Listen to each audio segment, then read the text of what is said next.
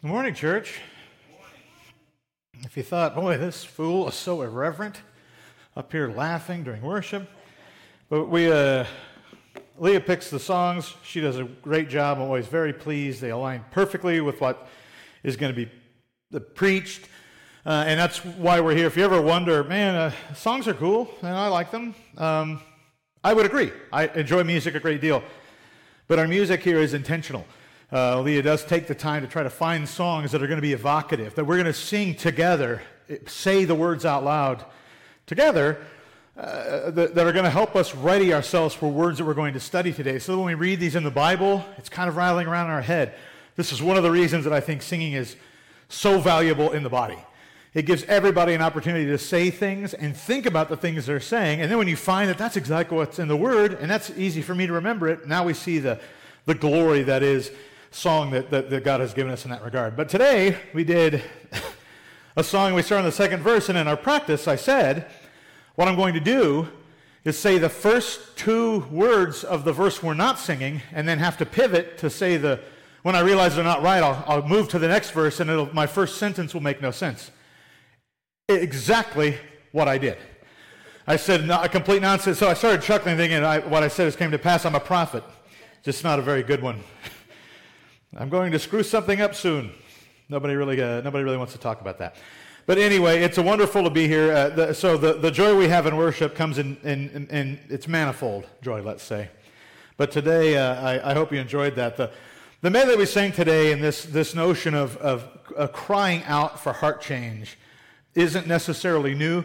When you get into this space and you're like, oh yeah, we all want to be different, we all want to be better. That's true. We find a lot of songs in that space, a lot of verses. But today we're going to be talking about judging, judgment, judgmentalism, things like this. Maybe it doesn't seem to necessarily jive straight away with a clean heart. That doesn't make any sense. I thought we weren't supposed to be judging. Why does the condition of my heart matter? I'm not called to judge. You are called to judge. But you're called to judge in a specific way.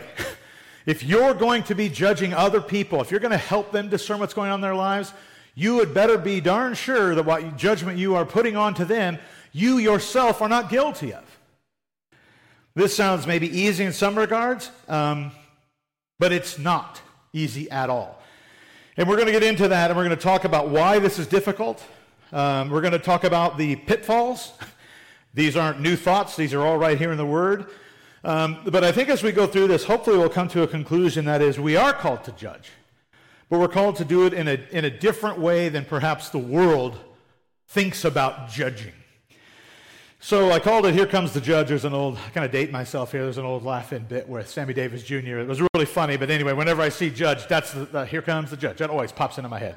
But Here Comes the Judge, Ment sermon, and we'll be in Matthew 7. If you got your Bibles, feel free to read along. If not, it'll be up on the screen. Judge not, that you be not judged. For with the judgment you pronounce, you will be judged. And with the measure you use, it will be measured to you. Why do you see the speck that is in your brother's eye, but you do not notice the log that is in your own eye? Or how can you say to your brother, let me take the speck out of your eye, when there is the log, when there is the log in your own eye? You hypocrite. First take the log out of your own eye, and then you will see clearly to take the speck out of your brother's eye. Do not give dogs what is holy, and do not throw your pearls before pigs, lest they trample them underfoot and turn to attack you. Let's pray. Lord, as we tackle this passage, it seems like maybe two thoughts here. Kind of starts with judgment and how we're called to avoid that in some regards, and then this part at the end about pearls and holy things and dogs and pigs. And Lord, I pray that as I seek to exposit this text, as I seek to explain and cover and illumine those that are in hearing my words today, Lord, that they're not going to treasure my words, and they're going to treasure your word here, Lord. We pray that your Holy Spirit illumines us, that we don't lean on our own understanding, we don't try to find a convenient way to interpret the Scripture that allows us to do what we want to do or live the way we want to live, Lord, but instead we earnestly desire to seek your will for our life. And Lord, we covet the Holy Spirit's primary function in allowing us to do so. I'm thankful for this time together, Lord. It's in your son's name I pray. Amen. For those of you that aren't feeling well, there's a handful here. Know that you're in our prayers. We hope to get to see you again soon. And obviously, 'tis the season. So if you are sick and don't come to church, you'll get no grief from us. We appreciate you not sharing that. There's wonderful things to share in church. Illness is not one of those. Judgment. So I open with Christians are renowned for this. I don't think that you're going to be able to find anybody in the world that will not tell you what Christians hate. What don't Christians like? If you talk to anybody, they're going to be able to list off some pretty key sins that have been well covered by believers over time. Probably you're going to get into things like, well, they don't like homosexuality, right? They're clearly against that. Many don't like drinking. We could go round and around and around. You're probably going to ignore a whole bunch because we don't talk about it as much, but the church has been very vocal on some things. Knowing that, bearing that in mind, fundamentally we should never be judgmental.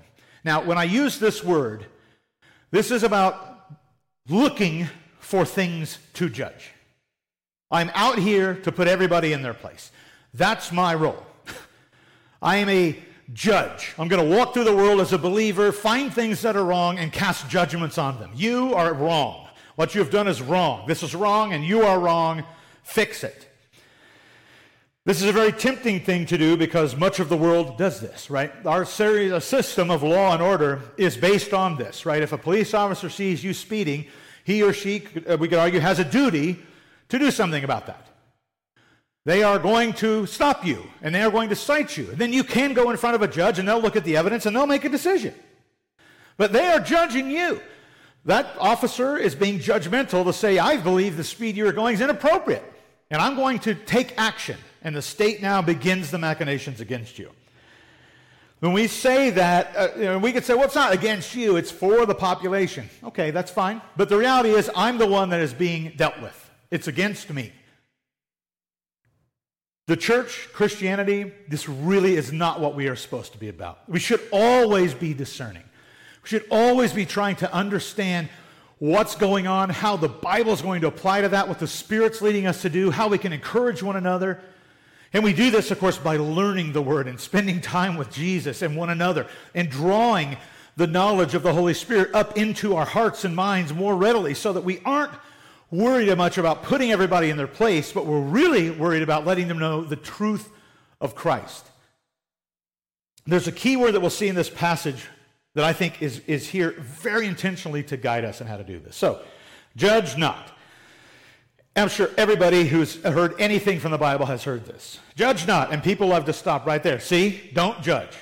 Christians, if you come to me and you say what I'm doing is wrong or it's a sin, well, you're in sin, because right here in Matthew it says, judge not. The Greek word for judge here is a very broad term, to be fair. Now, I talk a lot, maybe some could argue too much about this, but it's important, because in English, in the world of today, before we even talk about the Bible, there are languages spoken in other places that have words that we don't have equivalents for in English. One of my favorites is Schadenfreude. That's German.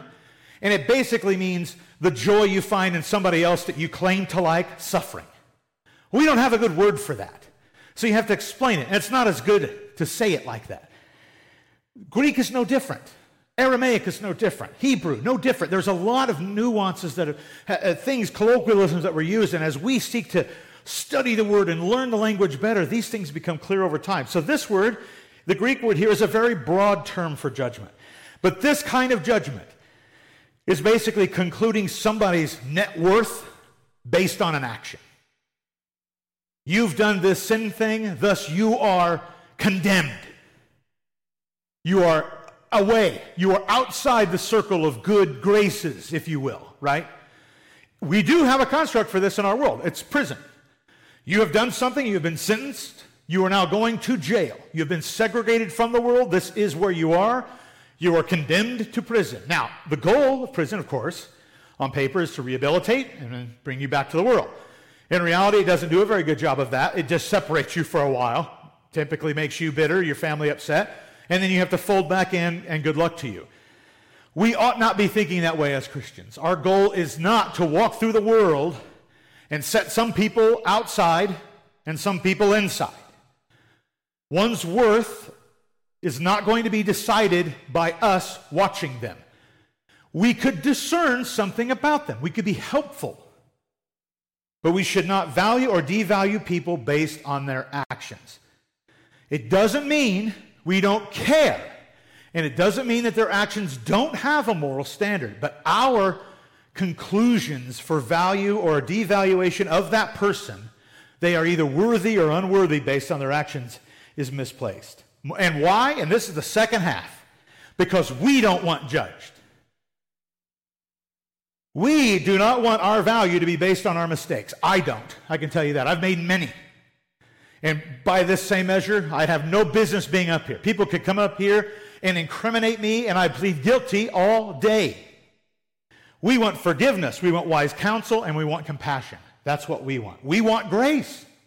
I mean, grace is those things and more, right? But it's this idea that I don't deserve forgiveness, but it's given to me. I don't deserve wise counsel, but it's given to me. I don't deserve your compassion, but yet it's given to me.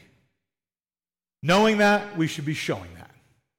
When it comes to the world, especially those that are lost, the notion of coming in there with a 10-pound hammer and pointing out sins and smashing toes is not going to give people the forgiveness, the wise counsel, and the compassion that they need. The truth of the gospel embodies that.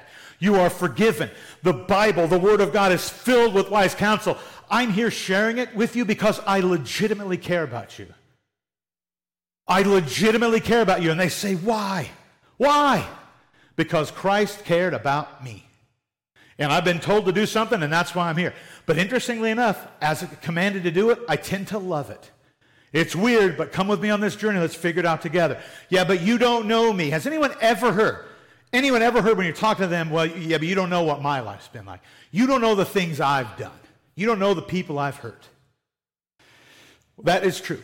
I don't know. But you don't know the things I've done.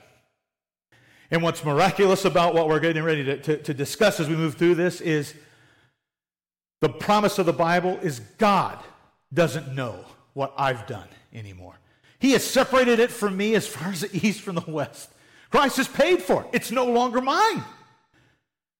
Now, when you bring something like that to somebody who's dealing with situations in life, making really poor choices, warranting in many regards judgment, and you, instead of casting them out because of their actions, welcome them in to see if their actions could be revitalized by a living God and a Holy Spirit that's alive and breathing and a living Savior, things change. And what we see here is God will return our favor. If we pronounce judgment, it will be pronounced against us. There's a ton of extra biblical stories that play into this thing, like horror genres and things where it's like, what do you want? I want $1 million. And then it appears above the person's head and crushes them. Ooh, should have been more specific. Now what do you want? Well, I don't want anything, right? We in church say things like, careful what you pray for. We usually say it jokingly, but if you pray for patience, well, guess what it takes to make patience? Situations that beget patience. You're going to have to put up with some stuff that drives you nuts.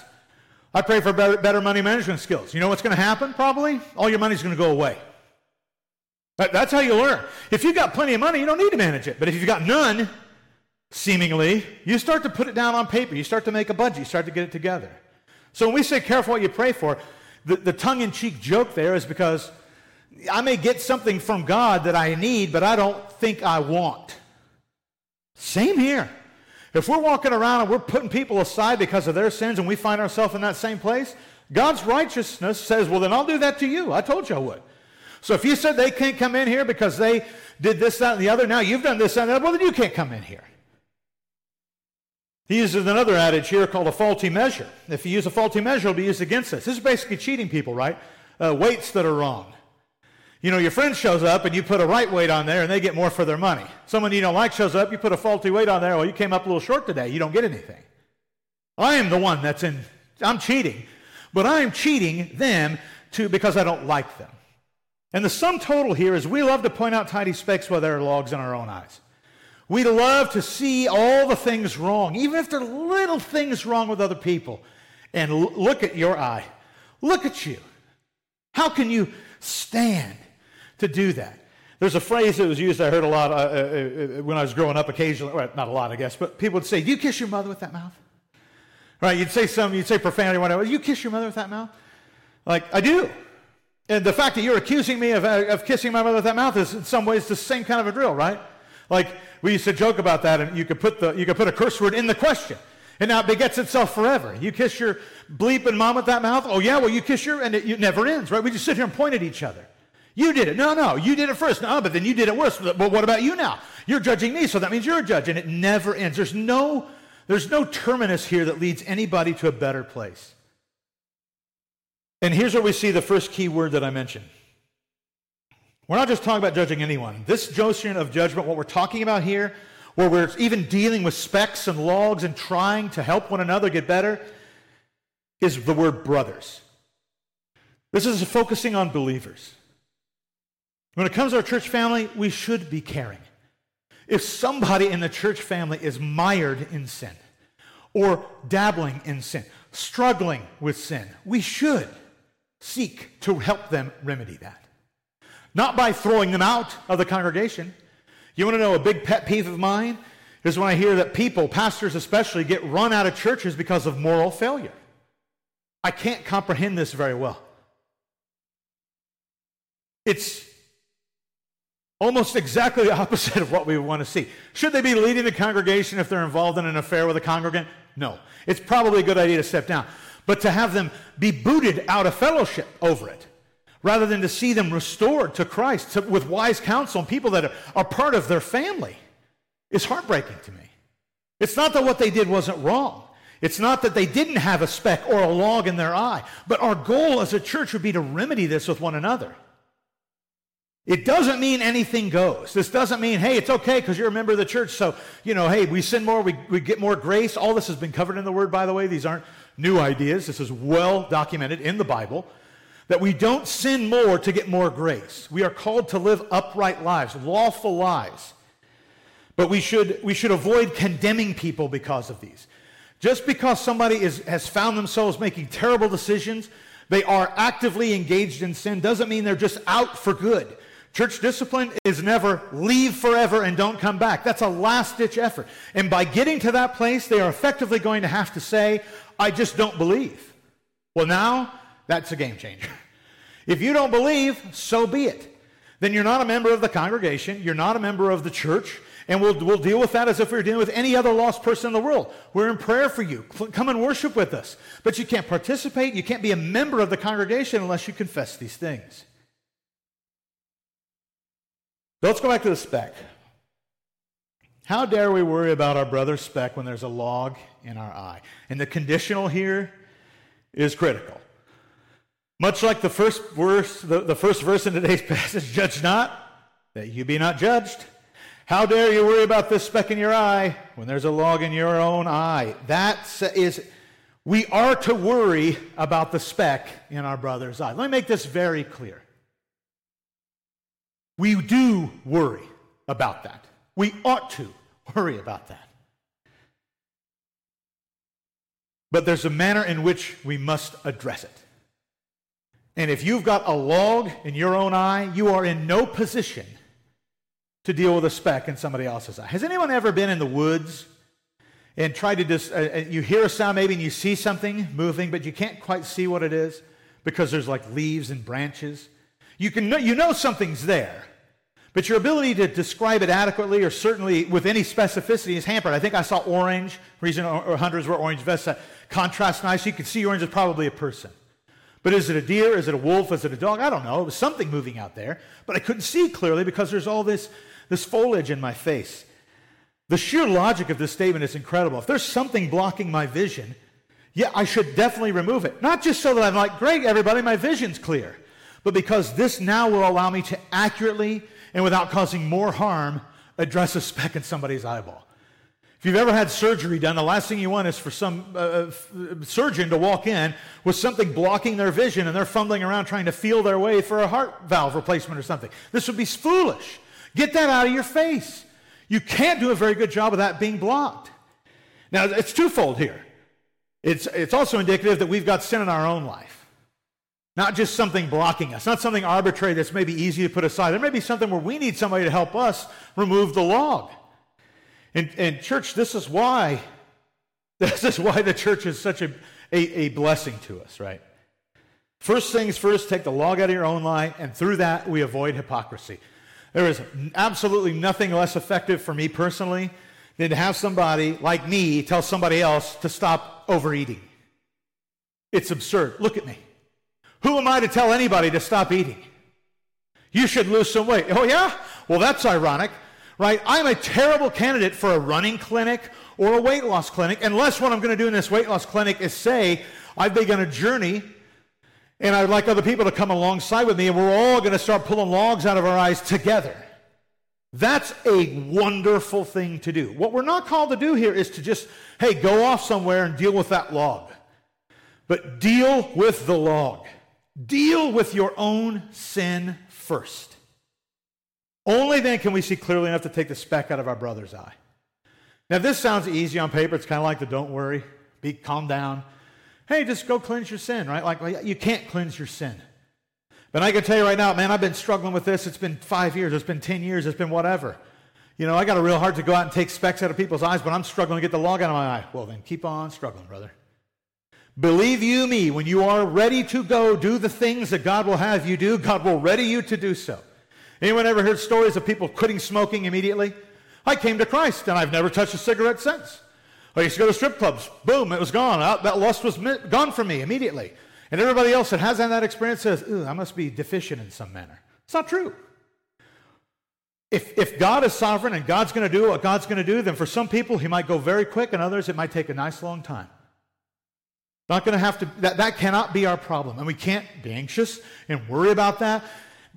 What do I need to do? There's still a log here. I'm going to take it out. I might put it back in, but I'm going to go through this. And until I'm ready to deal with this, I am not in a position to go tell other people that are struggling with this to any other lesser degree that they are in some way worse off than me. We ought not live with our logs. And we ought not let our brothers live with specks if we can help. But there's an order to this as described by our Savior. We must get the log out of our eye, and then we deal with each other's specks. There's another adage here, if I could add a little bit, and that is that maybe a speck is in the eye of the beholder. If you've ever seen like a baby's hand, it's very small. You put a little twig in a baby's hand, and it looks like they're holding quite a branch. And if I held it, it doesn't look very significant at all. There are going to be some people that have dealt with logs or specks that they look at my sin and think of it as a log. What I see as a log, they see as a speck. Oh, I had a tree. I had a giant redwood in my eye compared to what you're dealing with. And God pulled me through. And these are the ways that I cultivated the Word and the Spirit in my life. And I found this to be very helpful. Let me know that, brother. Help me out with that, sister. Tell me how I can approach this, the scriptures to read, the things to kind of meditate on, what kind of groups I could go to talk about this, a cadence that's biblical and effective. You've dealt with this. If you see somebody that's once had a log in their eye and they've taken it out, it's been removed from them, you're curious. I mean, I've only got a speck, but I hate it too. Well, let me tell you what worked for me. Let me tell you how God moved in my life. Doesn't mean he's going to move in your life, but if you give somebody advice like, let's do the things the Bible tells us to do. You can't lose. Is it going to fix everything overnight? Not necessarily, but it may. Either way, you're going to find yourself more fulfilled because we ought to be living with our logs and we ought to be helping one another. And then the last passage here is, I say, a final pronouncement, and it's a doozy. After all this talk about specks and judgment, we see, do not give dogs what is holy, and do not throw your pearls before pigs, lest they trample them underfoot and turn to attack you. This is one I see taken out of context, I think, a lot. I see being misused a lot. People use it maybe to be lazy in their faith. Nothing holy for dogs and no pearls for pigs. Okay? They'll trample them and turn to attack you. Now, if you think about this, just in a logical sense, if I give my dog the Word of God, she will probably ignore it. But if she were hungry, starving, and I present her with the Word of God, then she will trample over it to attack me because she's so hungry. And this is not going to do the job that's needed. I need food. Same with pigs, right? If you've got something here that is struggling, that needs food, that needs help, isn't bringing the great, let me talk about the Greater Catechism, the Westminster, let's go over this, right? And here, let's talk about some different doctrines. I can't even see straight, I'm so hungry. And this I find as an insult that you're bringing this to me when you know that I'm hungry, when you know that I'm a dog. And what we're called to do here, there's a lot of discernment in. The key thing here is this is not the church. What he's describing here are people outside of the church. These dogs and pigs are folks that have no idea of the sustenance that the Bible can bring. They are not ready for that. That meat will choke them. And the fact that they can't eat it will make them angry. The fact that you're talking about a God that they hate will make them angry. These are those who hate God. I was once one of these. And when pearls came before me, it made me angry. And I wanted to trample over them and cut this person down. Why? Because I don't need to hear this again. I know what you're going to tell me. I'm a piece of garbage. I'm not worth anything. Fine. Well, if you're not going to give me anything better than condemnation, there's the door. So don't do it. Going out to someone who is in active hate of God and trying to invigorate them with high-minded church arguments and apologetics that don't have anything to do with really them needing to have Christ renew through them and the Holy Spirit a whole new version of themselves to die and be born again, then it's pearls before pigs. This is good biblical wisdom that isn't based in the saving grace of Christ. But I thought we would share the good news. Oh, yes. Now, the good news is what they need. We are to share the gospel with the lost. And you could say, well, isn't the gospel a pearl of great price? I mean, this is true. But the caution that we are being called to here is to know that if what we are dealing with is a starving animal that is dying of hunger, address that at the same time. Giving my dog the good news of salvation while the dog is starving to death is really insensitive. This is the reason that many of outreaches involve things that try to address felt needs in the world. You want to come inside to a warm building and have some food. Get something. Let's sit down. I want to tell you about the good news. But I realize that you're not going to be receptive to this good news if you are suffering in the world and actively hating God. When I come to you, I want to do my best to let you know that I care for you completely and fully. And this is all for Christ and it's all for God. Even with that, people may attack us. Fine. We know this. The world will hate us. And here's where we kind of get to the crux. We should not expect or encourage the world to straighten up.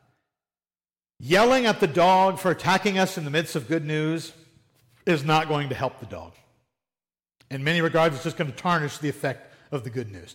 Putting a Bible in front of a dog, watching it run over and bite you, and then saying the Bible doesn't work very well. I guess it's not that good a news after all. Most people would scratch their heads and say, well, that's what you've done is silly.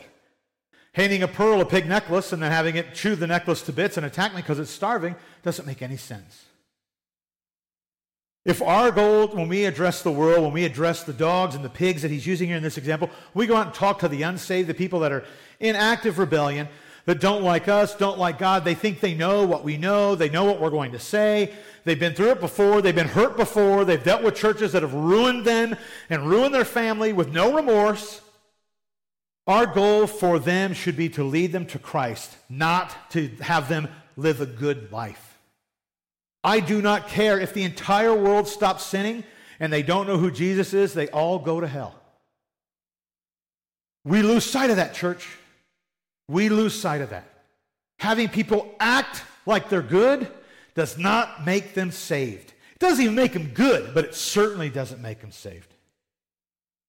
Doing this sort of thing, or we go out and we take this sort of judgment idea and we apply it to the world. We take these truths of getting better and iterative growth as the Holy Spirit works in us, and this and that, and we take this to the world and we're saying, there's no evidence of that in you. You better start acting better. I expect to see some fruit. even though you haven't really confessed Christ, you haven't even demonstrated at all that you know who he is or what he's done. But I expect that out of you. They throw their hands up, forget it. I can't do it. I mean, I can do it for a while. I'm sure everybody in this room can say, well, yeah, I'm going to turn over a new leaf for a while. New Year's resolutions are this, right? The perpetual, let's try it again this year, and then 3 months in, phooey, it's not going to work, right? Because I'm not really into it. I want to do it, but I don't necessarily want the change that comes with that. I just want to say that I'm going to do it. I want to be agreeable. Points to ponder. When it comes to judging, let's judge in these 4 ways. Carefully, judge reflectively, judge accurately, and judge graciously. The last one might seem like a little bit of a cognitive dissonance, but we'll get there. So judging carefully. Do not condemn readily. Where this passage opens is judge not that you be not judged.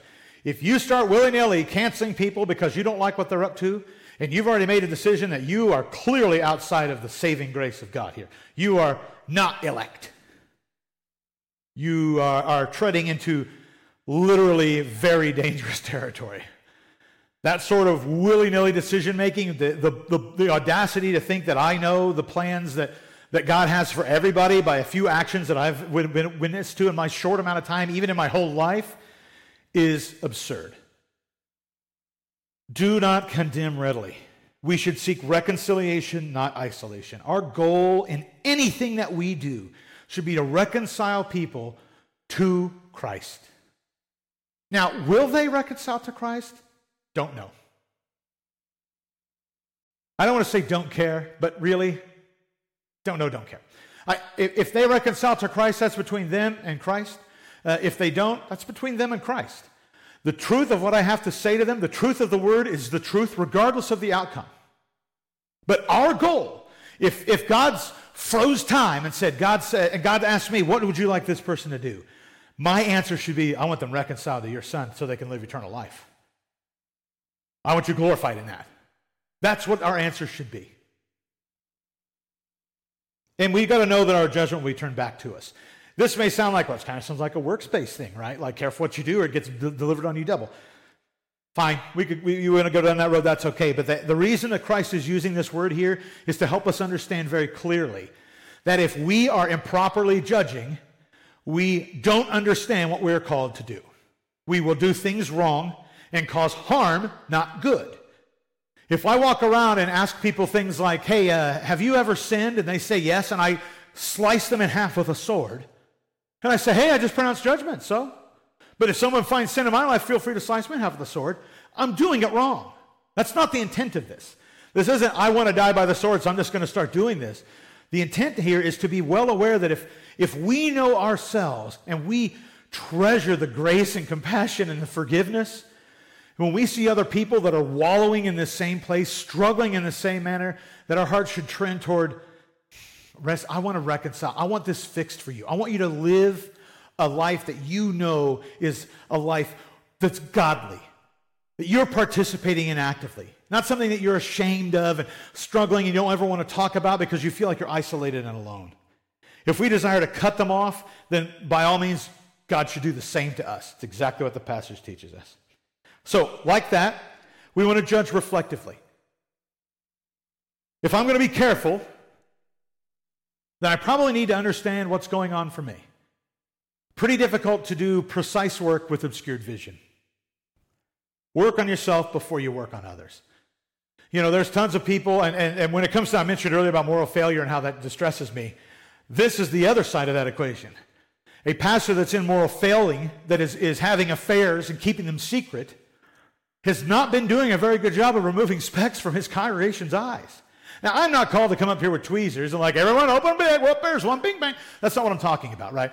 I'm not some sort of preeminent judge because I'm standing up here. That's not the case here.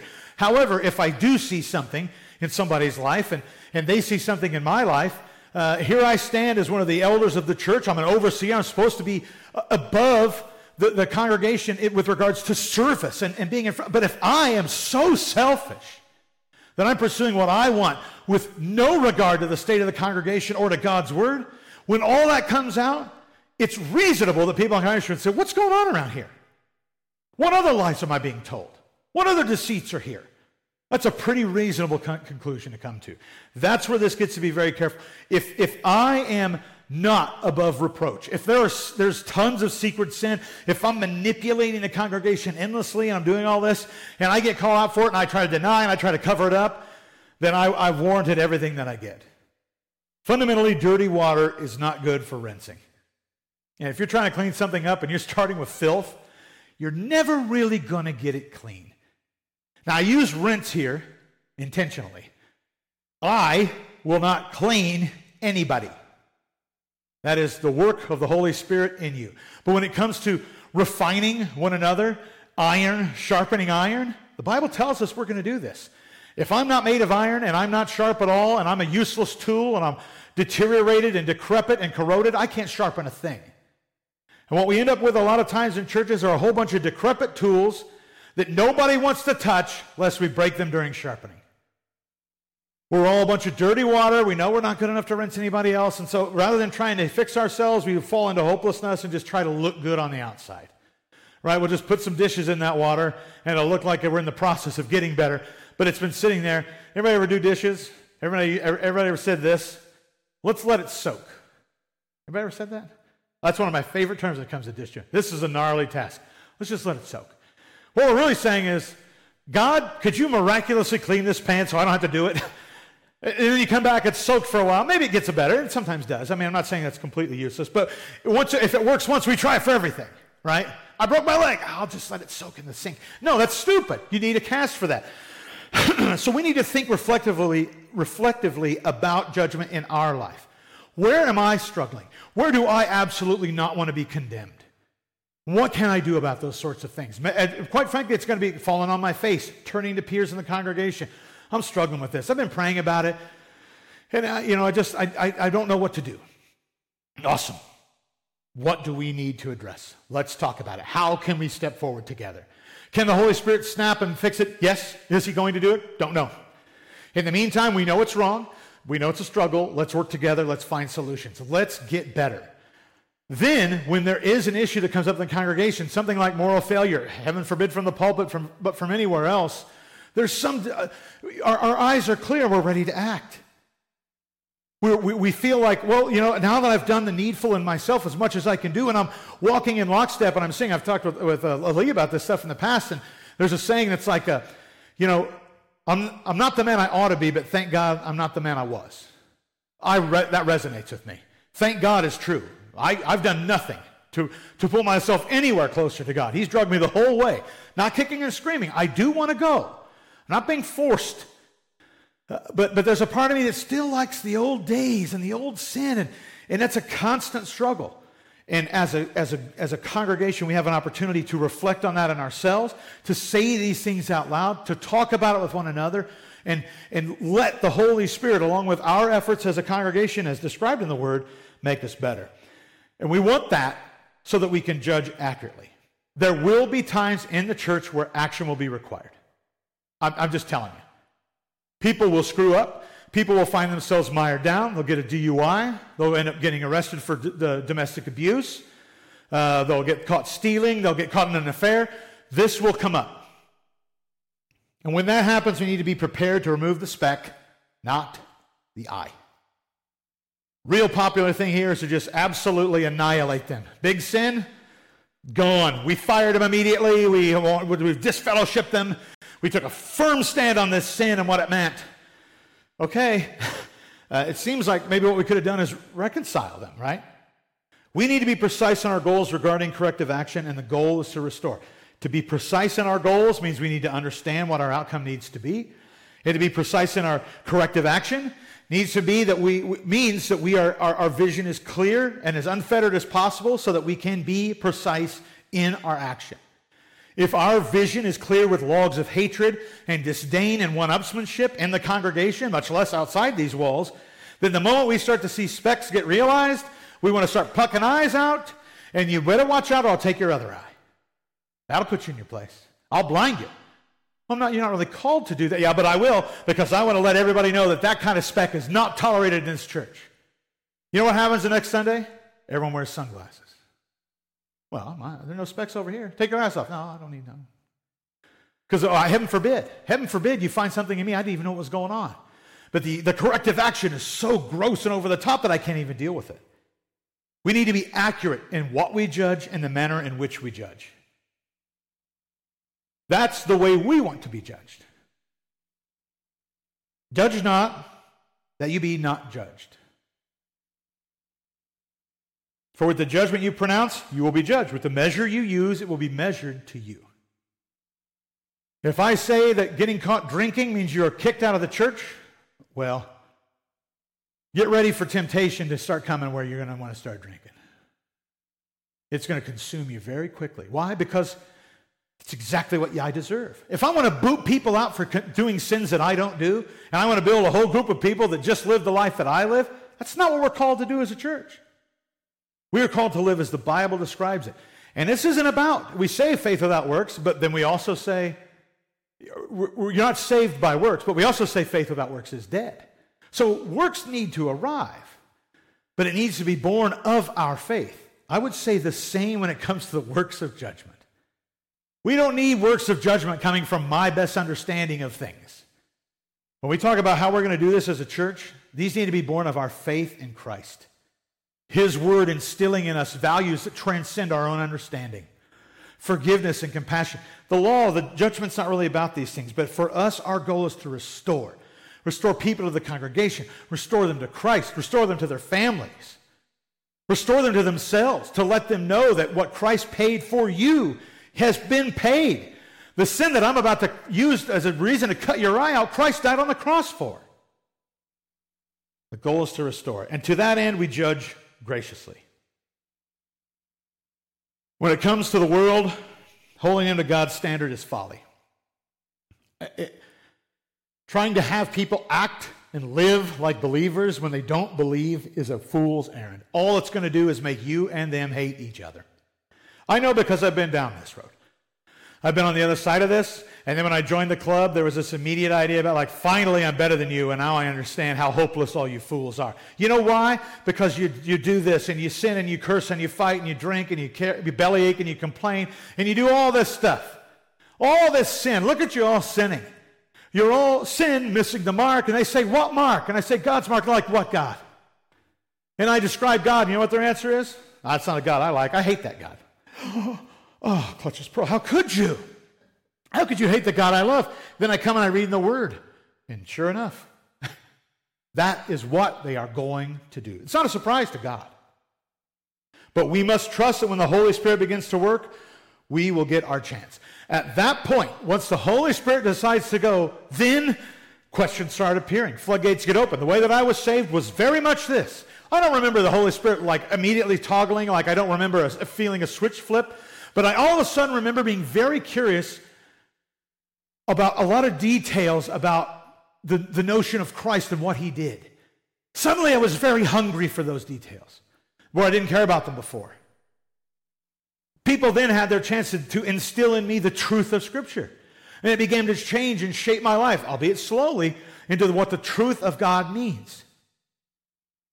This is why we want to keep logs out of our eyes. Once again, when we start to tell people the truth and they're lost, and like, oh, I know why you hate me. It's because this, and they say, no. I'm not here to hate you. I'm here to give you good news. I'm here to show you love, real love. I really love you. That's why I'm here. I don't know how this all ends for you or I. It's really not the point of this entire conversation, but I'm telling you the truth is, here's what Christ did. Here's why that is incredible. And here's what can happen in your life if you believe it. I don't have time for it, don't have time for it, don't have time for it, don't have time for it. What was that? I've heard this before, I'm curious. Boom. Oh, you want to talk more? Let's talk more. Well, I know what you're going to tell me. I can't be doing this, I can't be doing that, I can't be doing this. I remember one of my first prison ministries, there was an offender there, and we had an opportunity to share, and a guy comes up and they said, describe for you what you think heaven's going to be like. And he said, it's going to be me sitting on a hillside next to Jesus, and we're both laughing and smoking weed. And all of us conservatives are like, that's technically illegal. But the audacity for us to say that what we hold to be a law here is going to be a law.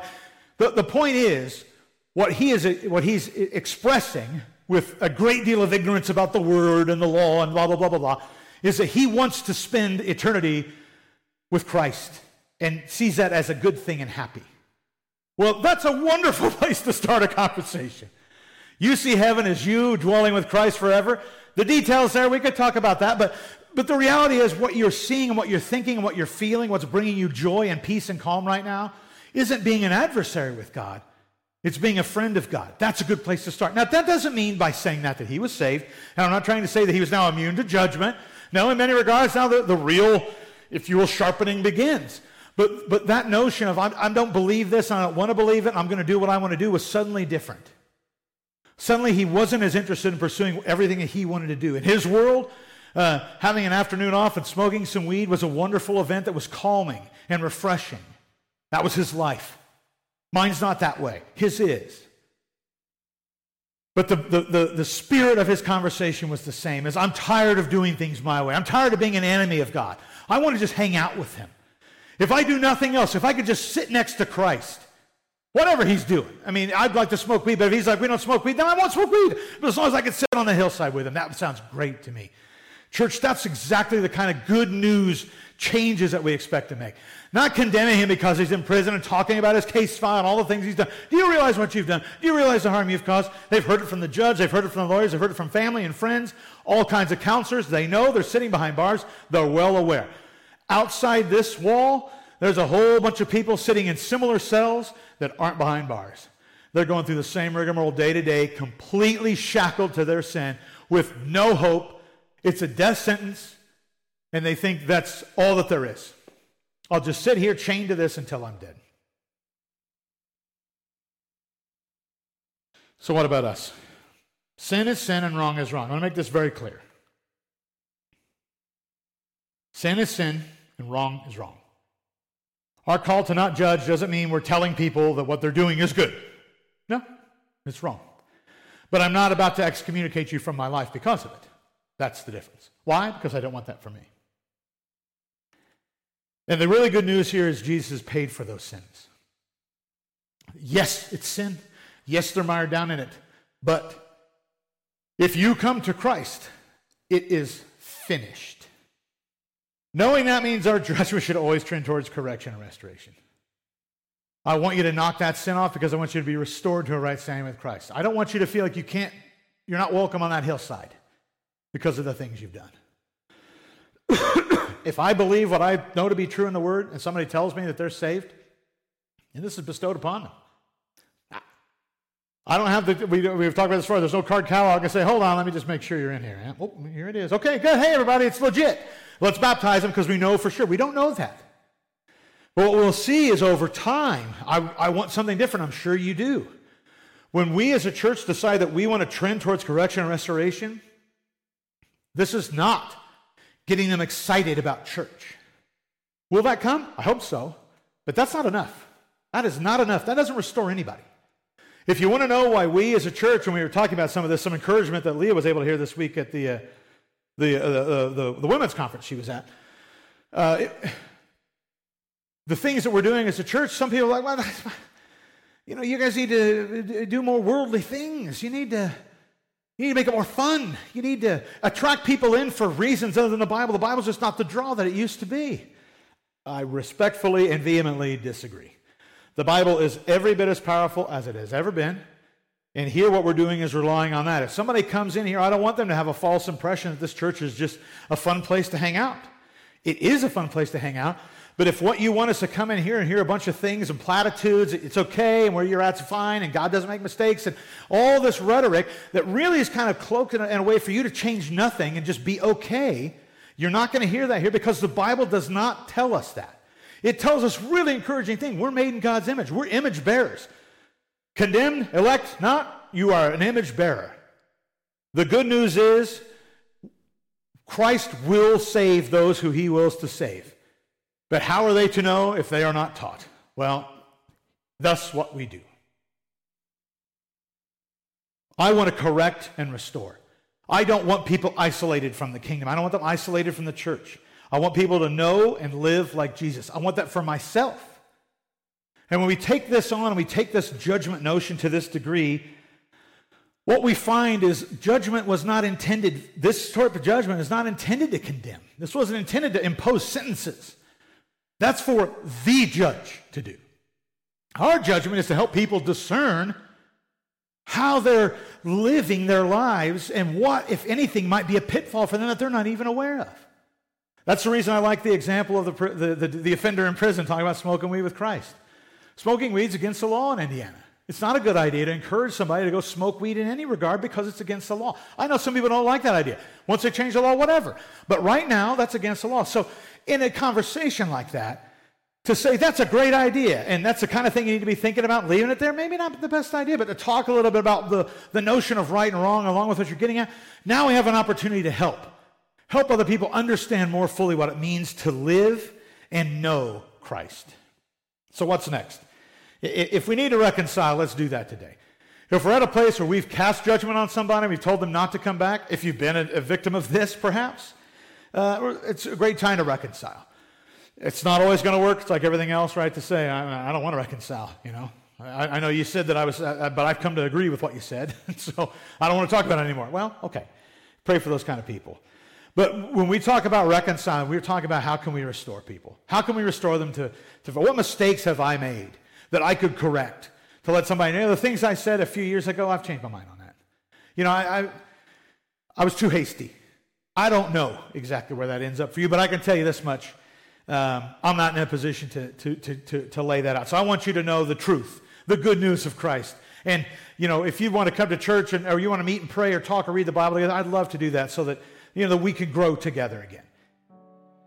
If you're tired of being judged, we'd love to talk to you. I've been parts of congregations that are very judgmental. I've worked and lived with people that have attitudes that are quite fractious. They want to drive wedges. They want to have an us and them approach. They want to keep people aside. If you've been part of that, we would love to talk to you as a church. I'm not saying we're the most, you know, open congregation or anything like that. That's not really what I'm getting at, other than if you found yourself in a place where you found churches to be intolerant or unapproachable or difficult, we want to talk to you. The things you want to hear may not be something we can say, but we can at least talk. And if you're tired of being judgmental, we'd love to talk to you as well. If you found yourself in a place where, man, all I seem to do is make enemies. All I do is set people apart. Let's talk. Let's talk. I can tell you stop being judgmental. You know, it's like, don't worry, calm down. Sounds good. But it's hard to do this. These passages are challenging for a reason. And if you've been put in a position, you've been a member of a congregation or situations where judgmentalism just kind of came easy and it was far easier to just exclude people than to bother. You know, I'd like to say that I've never been through that, but I have. I've done that exact same thing. You know, it's just not worth my trouble anymore. Maybe you're beyond hope. Good. Some people just want to hear that and call it a day. Well, that's not really what we're called to do. Why? Because I can tell you the heartbreak I would suffer if I heard that from my Lord and Savior. Looks like you're beyond hope. Ugh. Let's do our part. Let's see if we could be a better representative of Christ to our congregation and the people outside when it comes to things like judgment. Let's pray. Heavenly Father, I thank you for today. I thank you for challenging passages. I thank you for passages that for me at least, cut down to the quick very, very rapidly. For a relatively short number of words, there's a lot of depth to the words we studied today, Lord. And I think in a very litigious world where we want people to pronounce judgment and we want them to pronounce it in our favor, applying that same kind of logic of one-upsmanship and kind of gamesmanship to the way that we conduct our church business is very tempting. To make up a scorecard and exclude and include people based on their actions alone and come up with penalties that are codified and now, our hands are tied. You have to leave or you can't be here or by this, we now automatically connect to this and that and the other. And so, our fellowship is broken and can't be restored until you do the following 3 things and blah, blah, blah. And Lord, in the meantime, I think you probably just shake your head a lot of times and say, can you just pray for one another? Can you forgive one another? Can you actually strive to see people grow together and not make rules and doctrines that isolate and divide the church? And Lord, we know that there are truths in the Word, and we know that there's a notion of discipline that we are called to uphold. But discipline is about discipling. It's about restoration. Through the discipline of the church, our goal is to have people correct things and grow closer to you, and thus to us as a congregation who are your bride. And Lord, I pray that if we as a congregation have sent people away because of their actions, without a desire in our heart to see them restored, but to actually just see them go, that, Lord, we want to repent of that. Lord, lead us to where we need to go to help restore that. And Lord, I pray that if we're in the midst of that now and we are isolating people in the community or people here, Lord, that you'll illumine us to these problems and help us to be rid of them, Lord. I want to be clear, Lord, I don't burden myself with these thoughts. I think as a congregation, we seek to do your work in the community, and we seek to do more of it, especially with the changes that we're making and trying to get into a position to do better at that. But we're not perfect, Lord, and there's always room for growth. And help us not to rest on these laurels and look at the scorecard and say we're doing such a great job, I guess we don't need to talk about this. Or we do need to talk about this. We need to keep it in mind, and we need to be ready to discuss if someone asks us specifically about how we feel about judgment, that we can say, I can tell you how I feel about judgment. It's right here in the Sermon on the Mount. Lord, I'm thankful for your word. I'm thankful for its power. Now I'm thankful for a church body that we're able to study and enjoy this word together. To your sons and